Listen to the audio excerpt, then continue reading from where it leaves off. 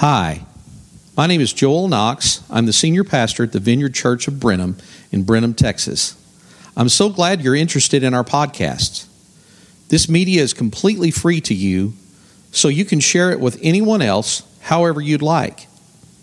Our church is located at 1401 South Bluebell Road in Brenham at the corner of Tom Green Street next to the Bluebell Creamery and across from the Bluebell Aquatic Center.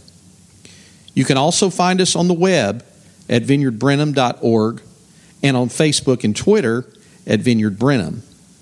Anyway, thanks again for stopping by, and I hope you enjoy the podcast. Well, how's everybody doing today?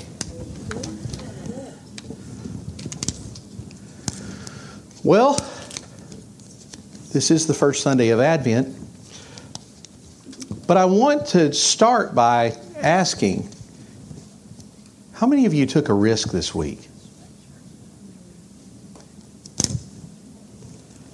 Would you like to talk about it? Vern, do you still have the mic? No. Okay. Thank you, Kenny. Just bring it here. Would anybody like to share about taking a risk? This is what we've been talking about since Mark and Shelley came. Would anybody like to share? I will. It's pretty small. That's good. Come on. You got on the highway this weekend. That was a risk, definitely. That takes faith. It's really small, y'all, but it is still the Lord. So I was invited to a ladies' thing. I'm not a big joiner, y'all. And I just like to be home on my couch, like not moving. And so, but I felt like I should go. And that's the Lord, because I never want to go places on my own. But then I felt like I should reach out to a couple women and invite them. But it wasn't my thing, so I had to make sure it was okay that they went. But it was, and I invited them, and they went. And the drive there and the drive home was so amazing, just sharing, friendship, being honest, vulnerable, transparent, and I know the Lord was in it. And so it took me wanting to get off the couch, but also listening to the Lord's prompting to get out of my comfort zone, to invite other people, to be willing to sacrifice my time just to be in relationship. So it's not a big thing, but it definitely was the Lord. Thank you, Lavina. And see, this is the thing. We have this idea that we have to take some big, huge, enormous risk. Like we're getting ready to jump the Grand Canyon. And really, it's as small as just being willing to speak to somebody and for those of us who are a little bashful, it might be a little bit harder for you to do that. That might be like jumping the Grand Canyon. But then again, it's not something that is necessarily really hard, just responding to what the Lord leads us to do. So, anybody else, would you like to share how you might have taken a risk this last week? Well, let me ask you this. Well, here comes Rachel.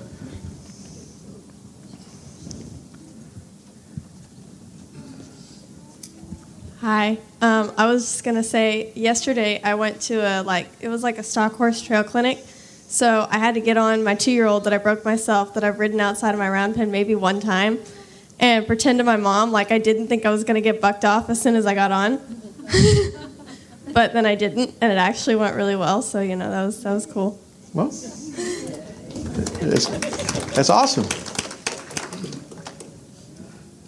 How about you, young lady? Well, I've done several things this week. For one thing, I'm not using my walker very much anymore. And I'm not using my oxygen but at nighttime now. And God's been really good to me. But one of the neatest things is I had lost my home health for a while, and I got it back. And one lady I kept, through the whole thing, and I was supposed to get a new aid. And I told God, I said, God, you know what I need. And I'm trusting you to give me the right person. Lo and behold, here comes this lady that is a Christian, that sings, that praises God every breath she takes. And we read scripture together, and we fellowship together, and she cleans my house spotless, all at the same time. I don't know how she does it all, but I am very thankful for her, and I'm thankful to God for being so diligent about blessing me with the right people at the right time. Amen. Amen. That's good stuff.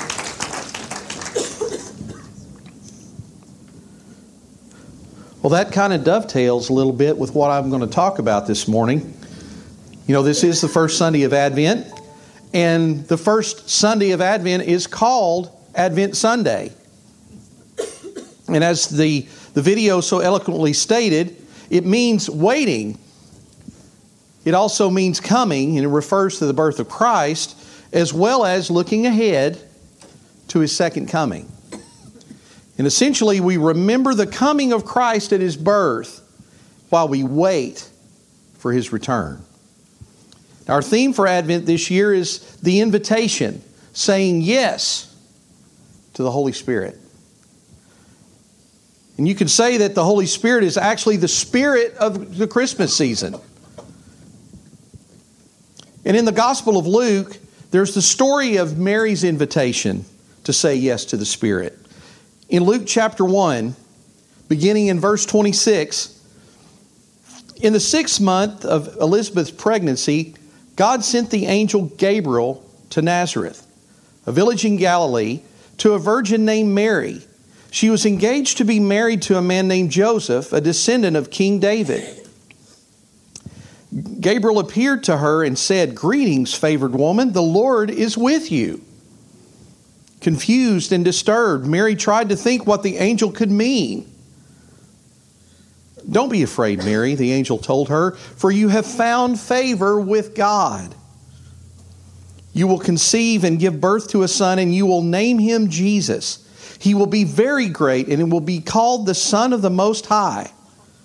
The Lord God will give him the throne of his ancestor David, and he will reign over Israel forever. His kingdom will never end." Mary asked the angel, "But how can this happen? I'm a virgin." And the angel replied, "The Holy Spirit will come upon you, and the power of the Most High will overshadow you. So the baby to be born will be holy, and he will be called the Son of God. And what's more, your relative Elizabeth has become pregnant in her old age. People used to say that she is barren, but she has conceived a son and is now in her 6th month, for the word of God will never fail." Mary responded, "I'm the Lord's servant. May everything you have said about me come true." And then the angel left her. Mary said yes. And she said yes before she knew really what she was saying yes to. She didn't understand the implications of what saying yes was going to mean. I mean, she was a young woman that had not been married yet, in a society where that could lead to a woman's death. But she said yes. And we're here today because this young lady said yes 2,000 years ago. Advent Sunday, the first Sunday of Advent, is also known as the Sunday of Hope. And we lit the hope candle just a few minutes ago. So with that, I want to talk to you for just a few minutes about an invitation to hope. The definition of hope, according to Merriam-Webster, is to cherish a desire with anticipation, to want something to happen or to be true, to desire with expectation of obtainment or fulfillment, to expect with confidence. Trust. Now, in the movie Home Alone, you might remember that movie. Catherine O'Hara, who played Kevin McAllister's mother, said while she was trying to get home to Chicago from Europe, "This is Christmas, the season of perpetual hope." She was actually quoting a commercial from the 80s. You might remember that. It was Zales. And they talked about Christmas being the season of perpetual hope. Well, they both got it right. Hope is a central theme to the Christmas story.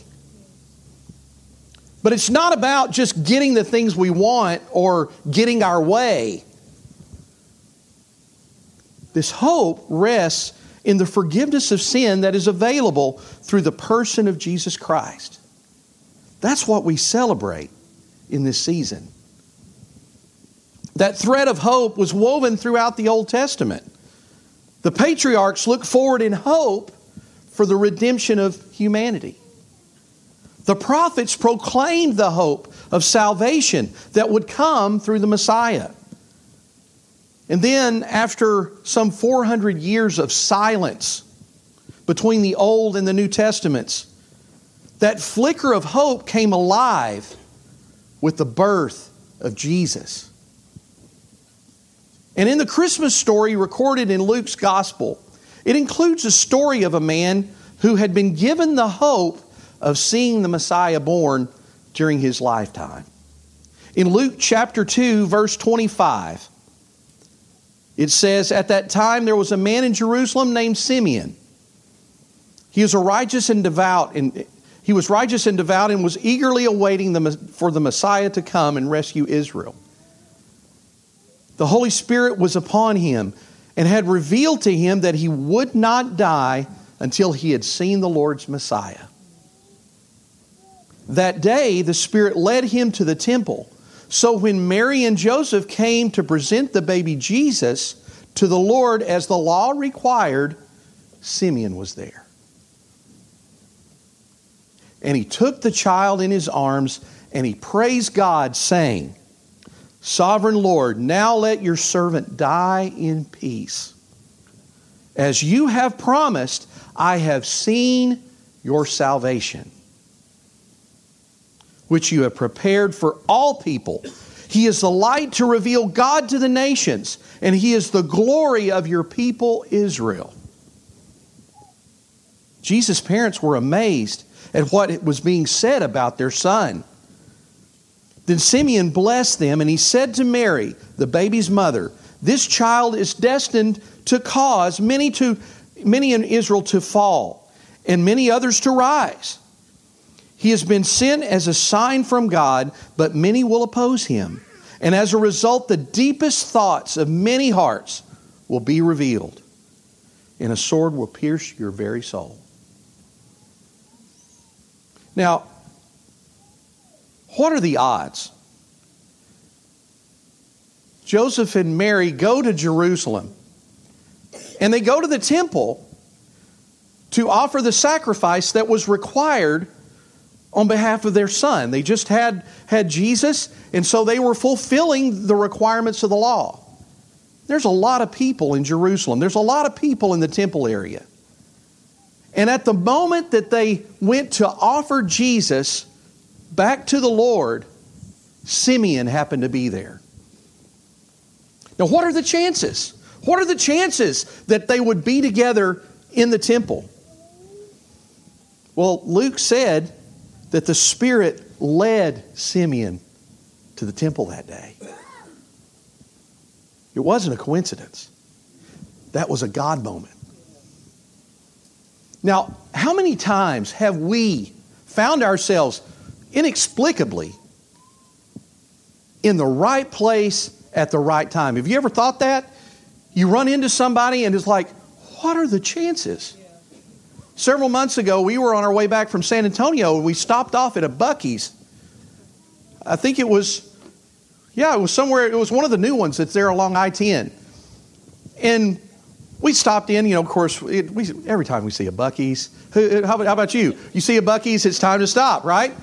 So we go inside, and there, right in front of me was a classmate from college that I hadn't seen since he graduated, nearly 30 years ago.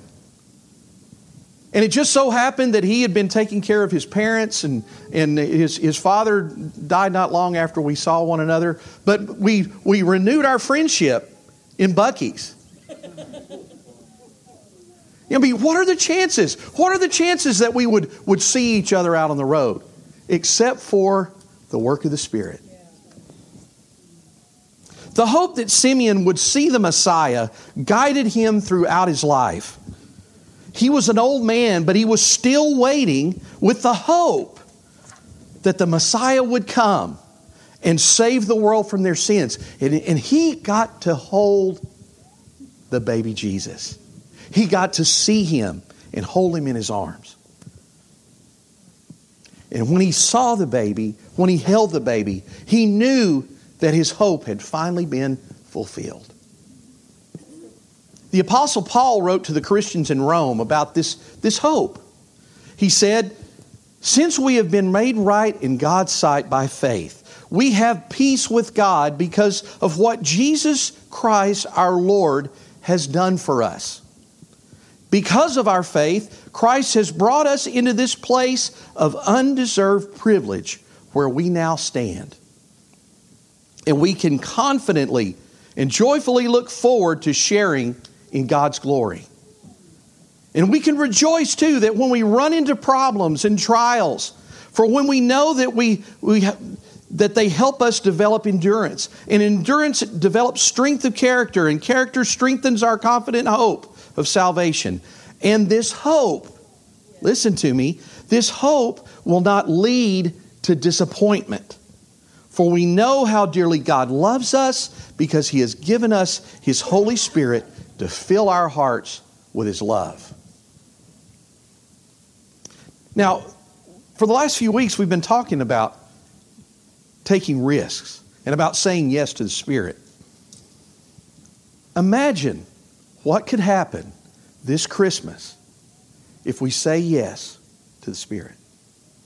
Just imagine. Now, I want to wrap up, but I want to ask a couple of questions before I do. What is God inviting you into this Christmas season? I think we all have hopes that we would like to see God do something. Maybe you're praying for the salvation of a child. Maybe you're praying for the salvation of a family member. And you're holding on to the hope that they'll come to Christ. Those who hope in the Lord will not be disappointed. They'll be not put to shame. What if the Lord is inviting you this Christmas to hope again that those things will come to pass? And then a second question, what might the Holy Spirit guide us into naming? Because it's one thing to hope and not say anything. You don't want to, because once you put it out there, you're held accountable for it, right? You have to account for that. What if we name it and then trust and actively wait on the Lord to give us what we're hoping for? That's the invitation this Christmas. That's the invitation to hope again in our Lord and Savior Jesus Christ. Because once He came, it changed everything. I mean, God made His Son into a human who lived on this earth and lived a sinless life and died the perfect death that we might be made right with God. If He did that, He can do anything. So I want to encourage us today to say yes to the invitation to the Spirit to hope again. Can we stand together?